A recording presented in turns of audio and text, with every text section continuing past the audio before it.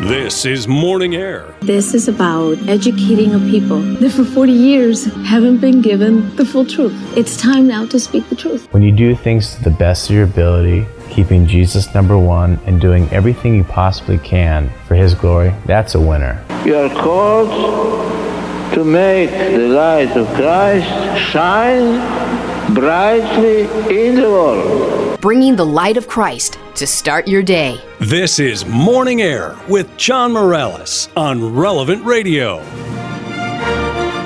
5 minutes after the hour, it's Monday, December 13th. Good morning and welcome to Morning Air on the memorial of St. Lucy, Virgin and Martyr. I'm John Morales. Glenn Leverins is enjoying the day off today. Thanks so much for joining us this Monday morning. In the third week of Advent, can you believe it? Only 12 more days until Christmas. Now, we start this morning with heavy hearts. Bishop William Medley of the Diocese of Owensboro, Kentucky, is asking for prayers. We all need to pray for all the victims and all the families that were devastated by tornadoes this weekend that ripped across Illinois, Missouri, Arkansas, Tennessee, and especially Mayfield, Kentucky, where more than 80 have died. Could be as many as 100 altogether, including 3 children in a candle factory that was absolutely leveled, and 6 more died in an Amazon facility in southern Illinois. My heart goes out to all of those families in those 5 states who are going through this tragedy just before Christmas. As you heard in the news, Pope Francis is praying for the victims.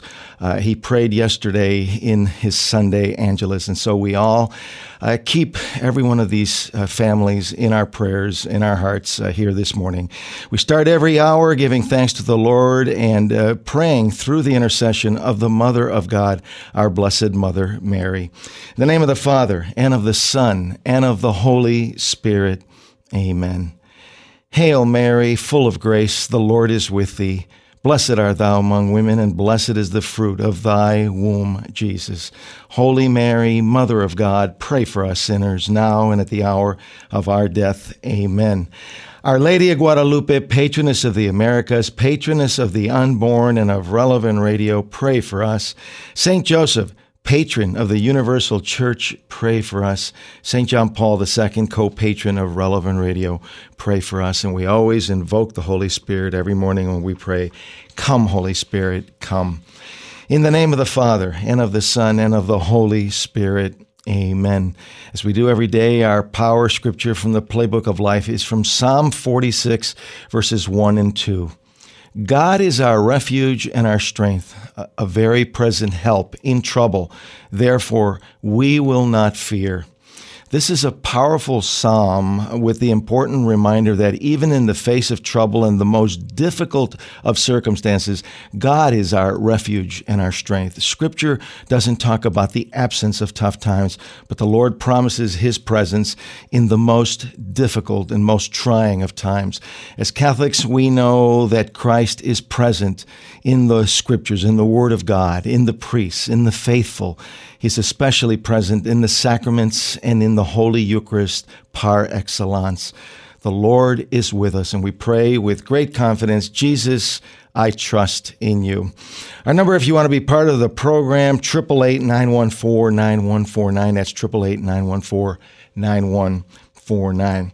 Now, as we end this year of 2021, many organizations, companies, and teams are starting to get together to set goals for next year.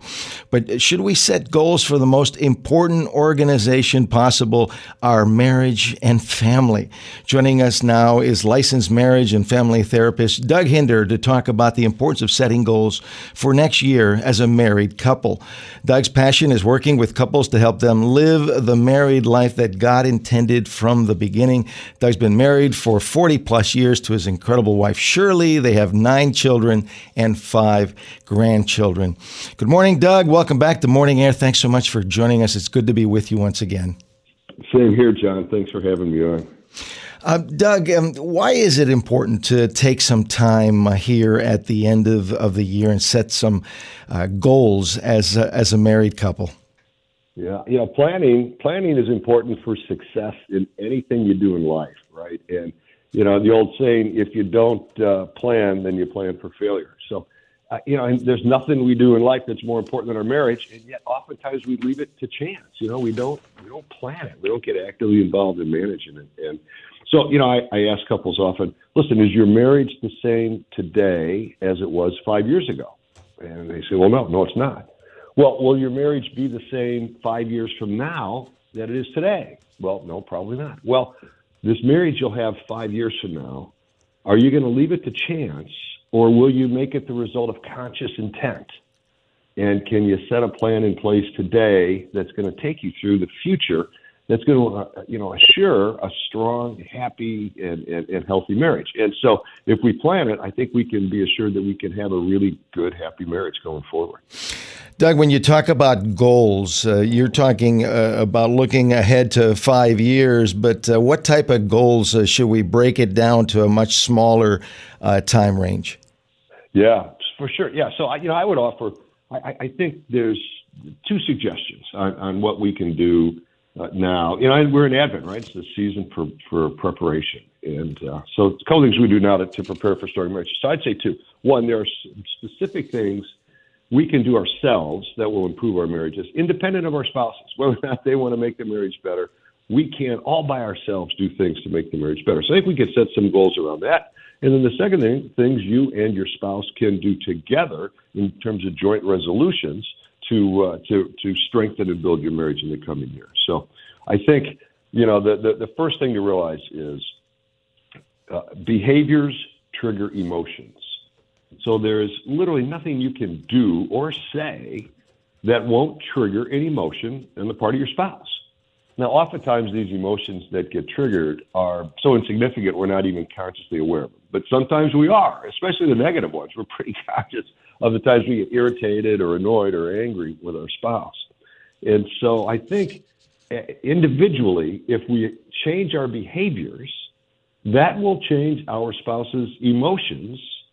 And if we can remove negative emotions from our spouse and replace them with positive ones, that will improve our marriage. So it brings up the question, how do you change that behavior? It's got to be more than just willpower. Maybe from a spiritual perspective, the importance of tapping into prayer and asking the Lord for help to please help me to be kinder to my spouse. Yes. Yeah, not just our Lord, but our guardian angels. I think our guardian angels can be very powerful allies for us, and to invoke not only our angel, but our spouse's angel to help, especially in times of conflict. I think is important. But I think, the first thing is to, and prayerfully, I think, identify those things that, that I'm doing that's triggering negative emotions in my spouse. And those generally would fall, I think, into two broad categories.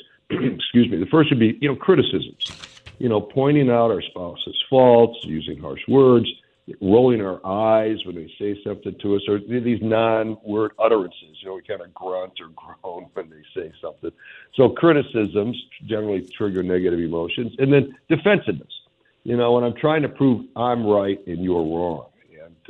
And, trying to win every argument, every disagreement. And if you win the argument, you do it by defeating the person who you love most in the world. And is that really what we want to do? Do I want to win at the price of really hurting my wife? I think not. And so, yielding cheerfully, I think it matters of personal preference. But, identify what I'm doing that's triggering my spouse negatively, and stopping those things is the first part. Doug, in your work, how much have you seen the effects of criticism? Couples talking about my husband is criticizing me all the time about this, and that, or my wife is constantly criticizing me. How dangerous can this constant criticism be? Almost like a poison to a marriage. Oh, it is. It's absolutely a poison to a marriage, and it's probably the most common thing we do wrong. And oftentimes it comes, I think, from a mistaken place of love. I love you, which is why I'm telling you how screwed up you are so that you'll get better. But we know that if criticism actually helped the other person improve, we'd all be married to perfect people. In about a year, we would just criticize all their defects. They would change everything, and they'd be perfect, and we'd be perfectly happy. So we just know that criticism doesn't work. But it's like the water dripping on the rock. It just slowly erodes the marriage and causes a lot of damage. Now, the solution to this, right, at first is quit criticizing, because it doesn't work anyway. But number two is identify whatever negative emotions that we have towards or negative feelings we have towards our spouse, and replace them with positive ones. So, I reference often Dr. John Gottman, he's the number one researcher in marriage, and he researched on thousands of couples. What he found was that for your partner to feel loved and respected and appreciated, they need to hear 20 positive things from you for every one negative. That's a big ratio, right? You got to do 20 good things to undo one criticism that you level. And so you've got to, the way to do that is catch your spouse doing something right and acknowledge it. So look for your spouse to do something right, whatever it is, putting the dishes in the dishwasher, or just playing with the baby, or smiling at the baby, right? So find them doing things right. Make a list of everything that you like about your spouse, everything you appreciate, every good quality they have. Make a list about that, and look at that list often. Crowd out the negatives with an abundance of the positives. And now, one of the good things, John, if you do that, if you make that list, go off to the store, buy a box of these little greeting cards, right? They're blank on the inside. Outside, they got some hot air balloons or some rainbows or something. But write down in each one of those cards one thing you really like about your spouse, and then leave it 2-3 times a week. Leave it in front of the coffee pot, or by the mirror in the bathroom, or on the seat of the car. So when they're going through their day, all of a sudden they'll bounce into this card, they open it, and you'll say, hey, just want you to know I really appreciate what a great mother you are, what good care you take of our children. And that's a good way to crowd out the negative with an abundance of the good. One other idea on this regard is keep a gratitude journal.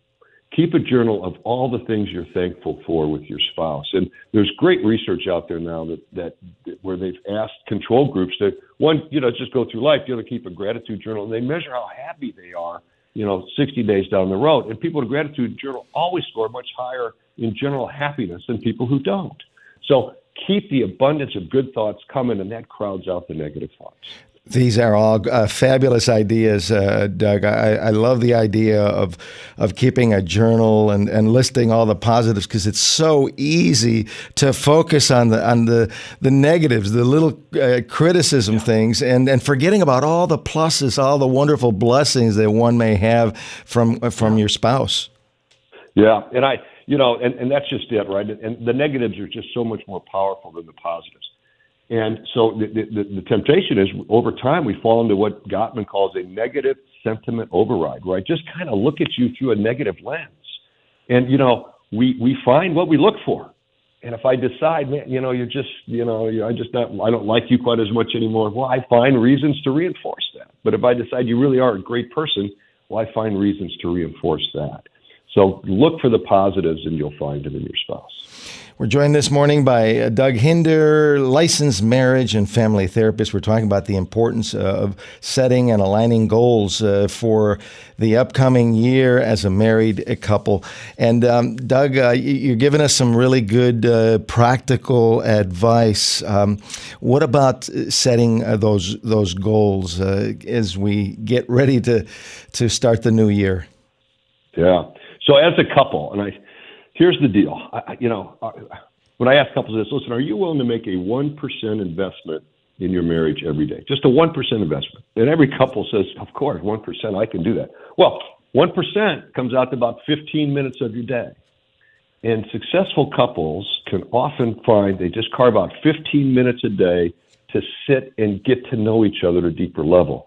Now, no phones, no TV, no children, just the two of you together working on your marriage. And I know what some of your listeners are probably thinking, John. They're thinking, what will I possibly talk about for 15 minutes? That could be the quietest 15 minutes of my day. But it doesn't have to be the case, right? So the idea is develop a curiosity about your spouse's world, right? Ask lots of questions about what's going on in your world. What are you doing? What are you feeling? what are your fears? What are your joys? What are your hopes? Ask a lot of questions. Tell me what's going on in your inner world, in your thoughts, right? So I can be a part of that, right? And then some goals. What kind of life do we want to live next year? And what kind of life do we want to have in 5 years? And think about it in terms of, I think, family culture. What kind of culture do we want to have in our family? What kind of traditions? What does Saturday morning look like for us? And what does Sunday morning look like for us? And off to church as a family, and then Dad cooks breakfast while Mom gets to read the paper and have a slower morning. And what are those traditions that we want to build, into our family life? And again, you use this time to affirm, to compliment, to praise your wife, your husband, what I really appreciate about you and what's so special about you, and how grateful I am that God brought you into my life, and how blessed I am in our marriage. And so it's just time to affirm, compliment, and get to know each other at a deeper level. 1% a day, and that's the secret sauce.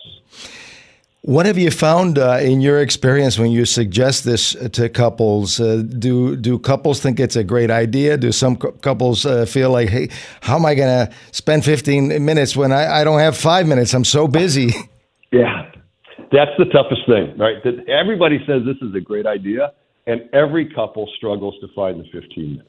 And especially if you've got young kids. It's really hard if you've got toddlers and young kids. When they get a little bit older, you can say, hey, listen, just, your mom and I are going to go into this room and sit and have a conversation. You guys stay out. But when they're young, it's really hard. And so what I tell couples is, listen, if you can only do 5 minutes, do 5. 5 minutes of me listening to you tell me why you love me and you hearing why I love you, that's pretty good. And if you can move it up to 10, do that. But with 15 being the ultimate goal. But don't say, well, I don't have 15 minutes, I'm not going to do it. If you got 2 minutes, take 2 minutes just to look at each other, tell each other that you love each other, and come up with one really good thing that you appreciate. I'm reminded of our Relevant Radio CEO, Father Rocky, in his marriage insurance book, recommended that married couples should go on a date at least once a week. Just go out and spend some time together. Kind of sort of in the same spirit as this idea of spending 15 minutes per day together. Yeah. So the secret sauce is, as I talk about it, consists of 3 ones. 1% a day, 1 date night a week, and 1 weekend getaway a year. And I think in Father Rocky's book, he talks about the date night, and I think he talks about the weekend getaway too. It's been a little while since I've read his book, but that's the deal: 1, 1, and 1. So 1% a day, 1 date night a week, and the date night doesn't have to be a $200 dinner in a fancy restaurant. The date night can be a trip to, the ice cream shop, or it can just be a walk around the park. So it doesn't have to be a big elaborate thing. But the key is you've got to do the date night right. The date night is not about logistics. It's not about who's taking this kid to piano lessons and that kid to soccer lessons and who's paying the bills. It's about you and me and why I love you. That's what it's about. So the logistics, do not talk about logistics on the date night. The goals that we're talking about here, specific goals that are meaningful to both members of a married couple. Can you give us a couple of examples of some goals, realistic goals that one should try to talk about? Yeah, I think goals about family life, right? Goals about how much time are we going to spend with the kids? Goals, especially I would like to see goals around dinner time, which is the most important time of the day for the family, and goals around Sundays, because there are so many demands placed on our time that it's easy to rob family time in order for these outside commitments. And I think goals around what to say no to. We have to know what to say no to, or else we get overwhelmed with all of the outside commitments. So what are we going to stop doing in the coming year that we're doing now that's robbing us of the time we spend together as a family? I think it's a really good place to start. I think at the end of the day, the end game is to get our spouse to heaven. Their goal is to get us to heaven. So I think from that spiritual perspective, everything else flows. I agree. Right. And what can we do as a family to deepen our faith, right? And to help our kids fall in love with this unbelievable God that we have. Absolutely. Tell us where our listeners can go for much more at your website. Sure. It's happymarriageforlife.com. One word, happymarriageforlife.com. happymarriageforlife.com. Doug, thank you so much for being with us. Many blessings the rest of the way here during Advent. Thanks for having me on, John. Merry Christmas. Merry Christmas to you, too. Doug Hinderer, licensed associate marriage and family therapist. Happymarriageforlife.com, once again, is the website. We need to take a short break. When Morning Air continues, we'll be joined by Catholic evangelist Omar Aguilar. He'll explain and talk about the term Latinx, a word that is controversial for many Latinos. We're going to break it down and talk to it all about it with Omar. So stay with us. There's much more to come as Morning Air continues after this. Catholic Order of Foresters is proud to sponsor the Relevant Radio studio line. For information about employment opportunities and flexible premium life insurance plans, visit relevantradio.com/Forester. From Maui to Maine, you're listening to Morning Air with John Morales, coast to coast on Relevant Radio and the Relevant Radio app.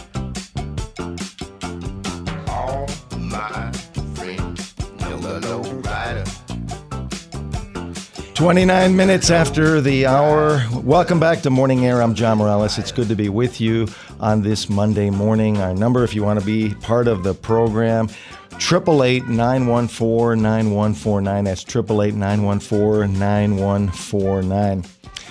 Now, according to a new poll, only 2% of Hispanic voters refer to themselves as Latinx, while nearly half find the term to be offensive, signaling that the efforts from some politicians to reach Hispanics with more gender-neutral language may be actually failing.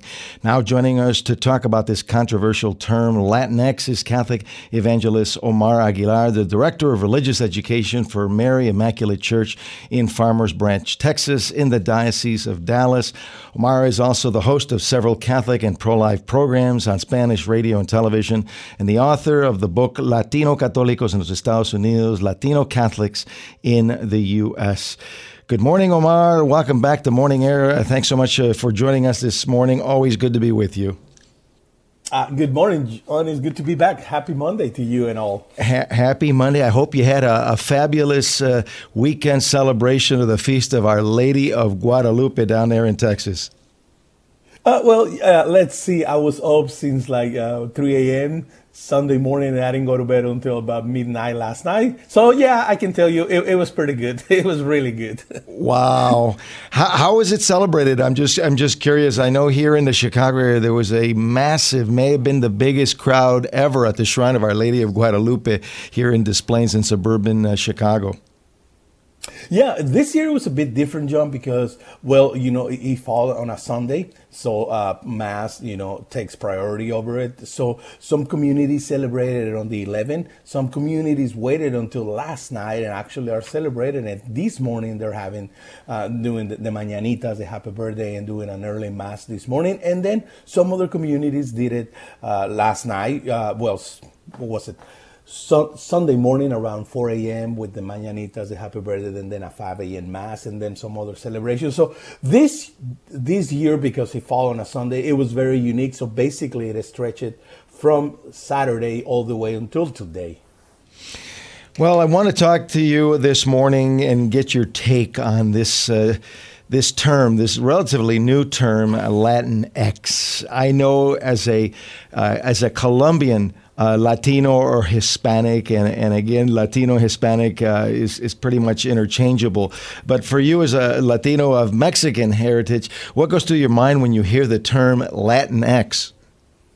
Well, we see, and it's not only with this term, but in a lot of different things, we see this tendency, especially from the left, to always trying to change who we are, to always trying to deconstruct the human experience and what it means to be a person. So to me, this whole term is just totally nonsense. But it's also, at the same time, John, it's a very dangerous game to always trying to pretend to change who we are, because we need to ask ourselves, where is it going to end? Where is it going to be the point where we say enough is enough? We see we're trying to change who we are as a person. Now with this whole thing of trying to change even the way we speak, the way we communicate.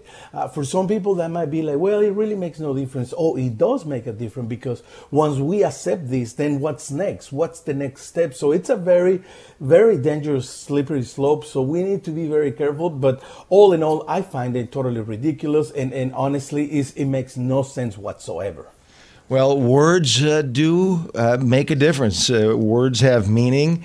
I know, according to this same survey, they found that 68% of Hispanics consider themselves to be Hispanic. In other words, they prefer to use the term Hispanic. Another 21% Latino. When you think of your culture, which term have you preferred over the years, Latino or Hispanic? Well, I guess in the South, over the years we have used Hispanic more often than Latino. But honestly, like you were saying at the beginning, they're interchangeable. So either or will be fine. But obviously here in the South, I guess Hispanic throughout the years is the more common term to be used. But also over the last, I want to say over the last 15, 20 years, we start using the Latino word more often. But either or, they're fine. Where did this Latinx term come from? Do you know anything about the origins of the term Latinx? I mean, as far as I can tell, like with many other things, these things start in academia, in colleges, in university professors that sometimes it seems like they don't have nothing else better to do than start trying to come up with this nonsense, with these crazy ideas. And obviously, these terms, first of all, take a hold and a foot in academia, in upper societies, if we want to use that term. And then obviously they start being put out and start pretending that this is the new way we're gonna speak, this is the new way the language should be going, and this is the new terms that we're gonna use. This and so it starts from the top, and then it seems like he just wants to trickle down to all of us. But once again, it's totally ridiculous. It's totally nonsense. It's, to be honest, John, it's even offensive to try to change our language. Remember, Spanish in general, it's a gender language. It's a female and male language, and it's very clear. And it's, once again, as you were saying, words matter. And so every time we use these words, we are once again talking and expressing the human experience to one another. So to try to change that, even if it's just by one letter, it could be a very, very dangerous game.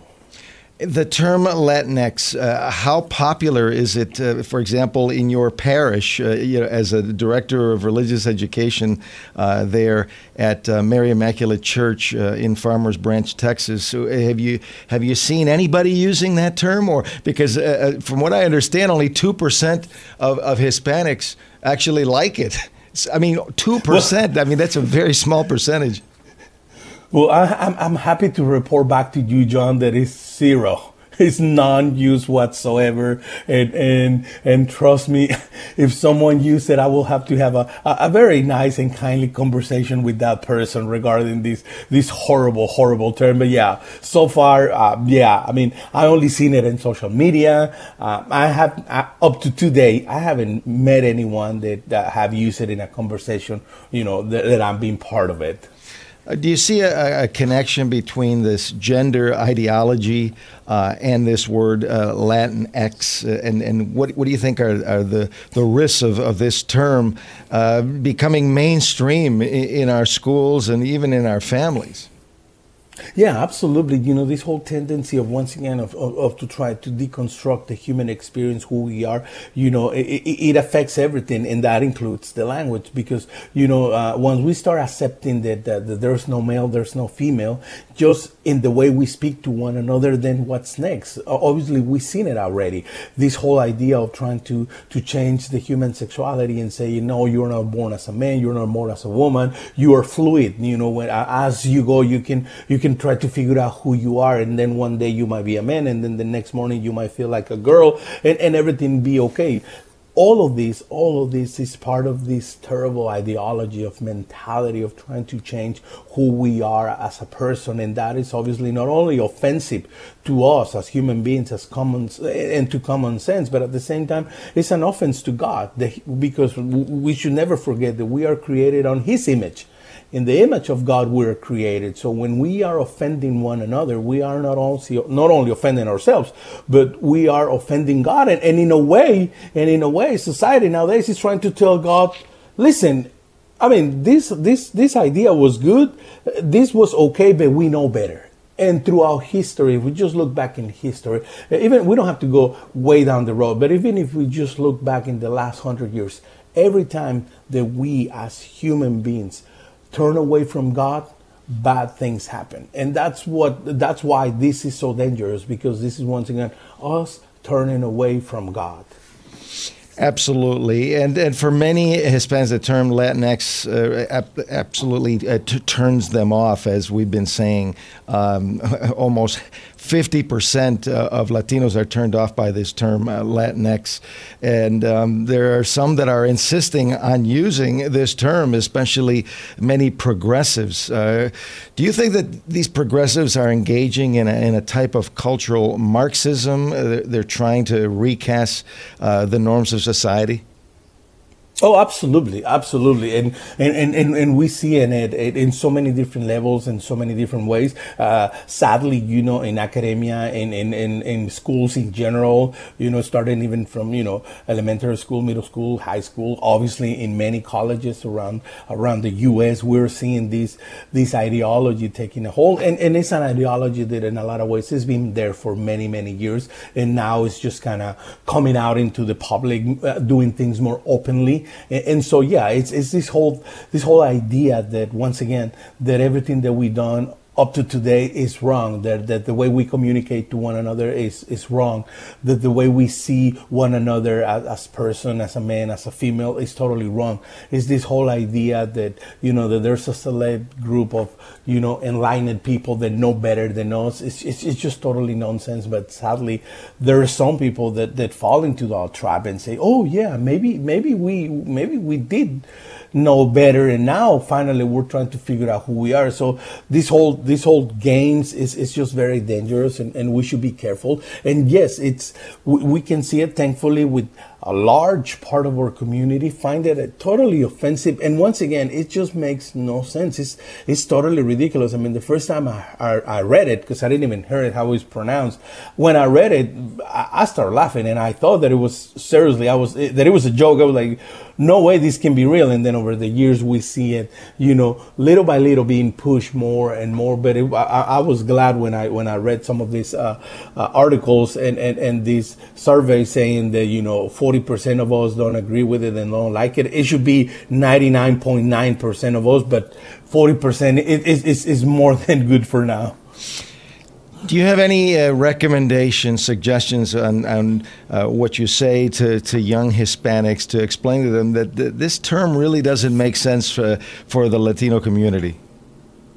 Yes, it's very, once again, it doesn't make any sense, and it's very offensive. It offends our intelligence. It offends or identity. And that's something that we should never, ever, ever forget. Where you come from, where are your roots, where's your heritage coming from? Maybe you don't know it all, but believe me, all of us have a heritage, a background, and that's part of who we are. And regardless of what happened, we should be proud of who we are, where we come from, and we should never, ever, ever try to hide it away or run away from it, because at the end of the day, that's part of our whole human experience and our culture, the way we think, the way we communicate, the way we celebrate, the things that we do. That's part of being human. That's part of the gift of our lives. So we should never, ever be ashamed of recognizing who we are. And this whole idea of this term, that's what it's trying to do at the same time, to in a way, to push us away from who we are. And we should never do that.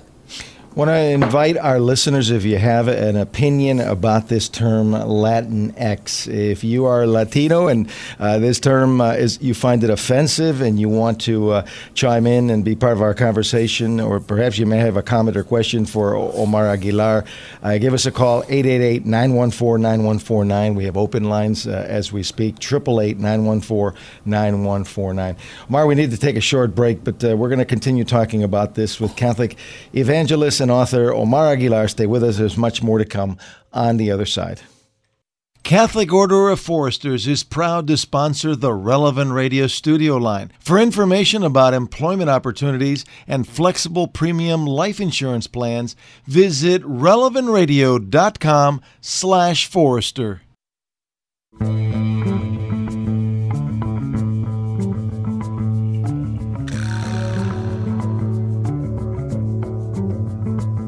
Get connected to the conversation.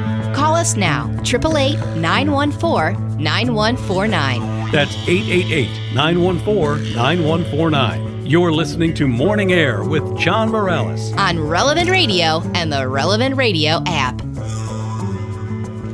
46 minutes after the hour. Welcome back to Morning Air. I'm John Morales. Thanks so much for being with us on this Monday morning as we continue our conversation with Catholic evangelist Omar Aguilar. We're talking about the term Latinx, a word that's preferred by only 2% of Latinos, but offending as many as nearly 50% of Hispanics in this day and age. Omar, welcome back. Oh, it's good to be here. Omar, let's talk a little bit about the problem with everything trying to be gender neutral, which is what we're seeing here with this term Latinx, the term that is offensive to so many Hispanics. Your thoughts? Yeah, well, once again, this whole idea of trying to make everything gender neutral, everything, one size fits all, it's totally nonsense, because once again, the human experience, we ourselves, we are created male and female, and from then on, everything begins, everything starts. So, the whole human experience is based in this duality that comes from God, that He created us as a male and as a female, and this is okay. This is the way to go. All of the sudden, years later, millennia later, now we're trying to come up with a better way. Now we're trying to tell God that He made a mistake, that He was wrong, and we know better. And this whole idea is not only about the using of this weird nonsense term, but also we can see it when, for example, when we're talking about abortion, this whole idea and this way of seeing it, well, it's just a blob of cells, or it's not a person, or trying to change the reality that no, there is a baby, that is a human being that you're trying to kill, that you're trying to get rid of it. And so all these gender neutral ideas have terrible consequences for us as people and at large for society. So it's once again, it's a very slippery slope that we need to be careful, and sometimes we need to take a stand, and at some point we have to say enough is enough. Once again, where is it going to end? Now is this, and that's what's going to be the next thing. And so for all of us, I'm glad once again that 40% don't like it, or but it should be all of us. It should be like all of us saying enough is enough. This is totally nonsense. Again, as we were talking about before the break, words have meaning. Words have consequence. I mean, using again the abortion example, you see in the mainstream media that pro-lifers are described as anti-abortion activists. On the other hand, people who are for abortion are described as pro-choice, and so they're trying to sugarcoat and to change the meaning of words. We see it especially in the defense of innocent human life. Yeah, absolutely. And because words matter and have meanings, once again, when we're talking specifically about the Spanish language, that is gender. It is a gender language. So it is important that there's the head of the household, which is the man, the male, the mother. And these terms matter because that's who we are as a community, as a family. And when we start changing the way we refer to one another, and in a way, we're starting to tell everyone, like, it's okay to change roles, it's okay to do things differently. It's okay if now the woman wants to feel like a man. It's okay if the man now wants to feel like the woman. So all of these things go together. They're tied together. And so that's why it matters. Language matters. The way we communicate to one another matters. I mean, for us, for Hispanic, and I always say this to especially to the youth, to the young adults, we have two languages. The one that we use to survive, which is English, was the language that we will use for all of our lives, right? But since we go to school, since we start, when you go to college, when you find a job, and when you go out into the world, that's the language that we use to survive. But then we have the language of the heart, which is Spanish, right? For us, it's the language that the first time we hear the te amo, that I love you, that it sounds so different, right? Because it hits right into the heart. It hits right into who you are as a human being, as a person. And so we're always having this beautiful dance between these two languages, between these two ways of communicating it. And it is an amazing language. I mean, you see it all over the U.S., how especially the youth, the young adults can go back and forth between Spanish and English in so fluently, so beautiful. Like I said, to me, it's like a dance. It's like seeing someone doing the waltz. It's just amazing and beautiful. And for us, all of a sudden to say, no, that's wrong. You shouldn't do that. That's, once again, it's very ridiculous, and it's super, super offensive. Omar, you got me smiling here, just thinking of the Spanish language in terms of a dance. But you're so right, because think of words like Latino and Latina. Obviously, Latina ends in an A, Latino ends in an O. There's a reason for the structure of Spanish to be set up this way. And so when you use Latinx, what is that? Yeah, like I said, the first time I read it somewhere, and I didn't even know. I was like, how do you pronounce it? What is this? Where is it coming from? I mean, it took me a while. I mean, at first I was in shock and I couldn't believe it. It took me a while to digest it, and then I started doing a little more research, and I was like, oh goodness heavens, this is just. At first I thought it was just funny, but then the more you look into it, it's like, whoa, we need to be careful with these kind of things. And for some of us, because for some people will see it like I saw it the first time around. We're like, oh, people are just funny. Oh, that's just funny. But we need to be careful to also don't fall into that trap and to say, oh, it's just going to go away. Oh, it's funny. They're just playing silly games. No, we need to sometimes be careful and to say, wait a minute, what's behind this? What's the ideology? What's the agenda behind this? Absolutely. 888-914-9149. Sally is joining us with some thoughts on this issue from New York. Good morning, Sally. Welcome to Morning Air. Good morning. Thank you for taking my call. We love hearing you guys. Nice alternative here in New York to have relevant radio, so thank you so much for your existence. I'm just going to say that my job, my position, I'm chairperson of world languages in public school in New York. So this is some tricky territory to navigate. We do have students at the high school level and just the other day in the middle school classroom asking about gender endings and how would you reflect someone who's transgender or who's fluid. So it's very tricky for us to navigate, and it's very hard to know exactly what the right answer is, because we certainly don't want to say that we don't want to eliminate the gender endings. I don't want, as a department chair, I don't want to at all set the tone that it's okay to eliminate the O's and the A's and we're all going to go with the neutral. But there's definitely talk in New York about what is the neutral ending going to be. So it's really hard, and I just want to say that we're trying to figure out the best way to navigate it, where we can affirm kids who are traditional and feeling like, no, I want an O and I want an A and this is who I am. But at the same time, as a public school, we can't force kids to align with their biological gender. So it's really hard. It's just very hard. So I'm actually glad to hear about the research. So many people saying that they're not in favor of it. So that's a great thing for me to be able to rely on, to say we don't want to switch. We want to make sure we're honoring traditional feelings as well. Sally, I'm so glad you bring up that point. I'm sure it's more challenging in a public school setting, for example, than it would be in a Catholic parochial school setting. Omar, any thoughts? Yeah, first of all, well, thank you, Sally, for your phone call and everything that you do in your job. And yeah, it is a challenge, but it's a challenge that first of all, we need to do it kindly, we need to do it gently, but at some point, sometimes we just got to stick to the truth and stick to common sense and long term, whatever we do, we always need to be looking out and being honest to ourselves and those that we serve. And yes, it comes with a lot of challenges, but do not be afraid. It's been repeated in the gospel, I think, well, in the Bible 365 times, so it's for every day. Do not be afraid to speak the truth. There you go, Sally. I hope that helps. We're going to have to leave it right there. Omar, thank you so much for being with us this morning. Oh, thank you, John. Have a blessed week. You too. Merry Christmas. Catholic evangelist Omar Aguilar. Now it's time for another episode of Glenn's Story Corner.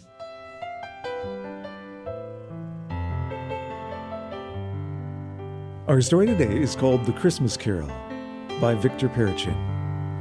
When World War I erupted in 1914, launching the first great European war of the 20th century, soldiers on both sides were assured they'd be home by Christmas to celebrate victory. That prediction proved to be false. The men on the fronts did not get home for Christmas as the war dragged on for 4 years. During that time, 8.5 million men were killed, with hundreds of thousands more dying from injuries. War to end all wars took a horrific human toll and transformed Europe. On Christmas Eve, in December of 1914, however, one of the most unusual events in military history took place on the Western Front. On the night of December 24th, the weather abruptly became cold, freezing the water and slush of the trenches in which the men were bunkered. On the German side, soldiers began lighting candles. British sentries reported to commanding officers there appeared to be small lights raised on poles or bayonets. Although these lanterns clearly illuminated German troops, making them vulnerable to being shot, the British held their fire. Even more amazing, British officers saw through binoculars that some enemy troops were holding Christmas trees over their heads with lighted candles in their branches. The message was clear. Germans who celebrated Christmas on the eve of December 24th were extending holiday greetings to their enemies. Within moments of that sighting, the British then began hearing a few German soldiers singing a Christmas carol. It was soon picked up all along the German line as other soldiers joined in harmonizing. The words heard were these: Stille Nacht, Heilige Nacht. The British troops immediately recognized the melody as Silent Night, Holy Night, and began singing in English, along with the Germans. The singing of Silent Nights quickly neutralized all hostilities on both sides. One by one, British and German soldiers began laying down their weapons to venture into no man's land, a small patch of bombed-out earth between the two sides. So many soldiers on both sides ventured out that superior officers were prevented from objecting. An undeclared truce had erupted and peace had broken out. Frank Richards was an eyewitness of this unofficial truce. In his wartime diary, he wrote, "We stuck up a board with Merry Christmas on it. The enemy stuck up a similar one. 2 of our men threw their equipment off and jumped onto the parapet with their hands above their heads, as 2 of the Germans did the same, our 2 going to meet them. They shook hands, and we all got out of the trench, and so did the Germans." Richards also explained some German soldiers spoke perfect English, with one saying how fed up he was with the war and how he'd be glad when it was all over. His British counterpart agreed. That night, former enemy soldiers sat around a common campfire. They exchanged small gifts from their meager belongings: chocolate bars, buttons, badges, small tins of processed beef. Men who only hours earlier had been shooting to kill were now sharing Christmas festivities and showing each other family snapshots. The truce ended just as it had begun by mutual agreement. Captain C.I. Stockwell of the Royal Welsh Fusiliers recalled how after a truly silent night, he fired 3 shots into the air at 8:30 a.m. on December 26th and then stepped up onto the trench bank. A German officer who had exchanged gifts with Captain Stockwell the previous night also appeared on a trench bank. They bowed, saluted, and climbed back into their trenches. A few moments afterwards, Captain Stockwell heard the German officer fire 2 shots into the air, and the war was on again. John 14:27. Peace I leave with you, my peace I give you. I do not give as the world gives. Do not let your hearts be troubled, and do not be afraid.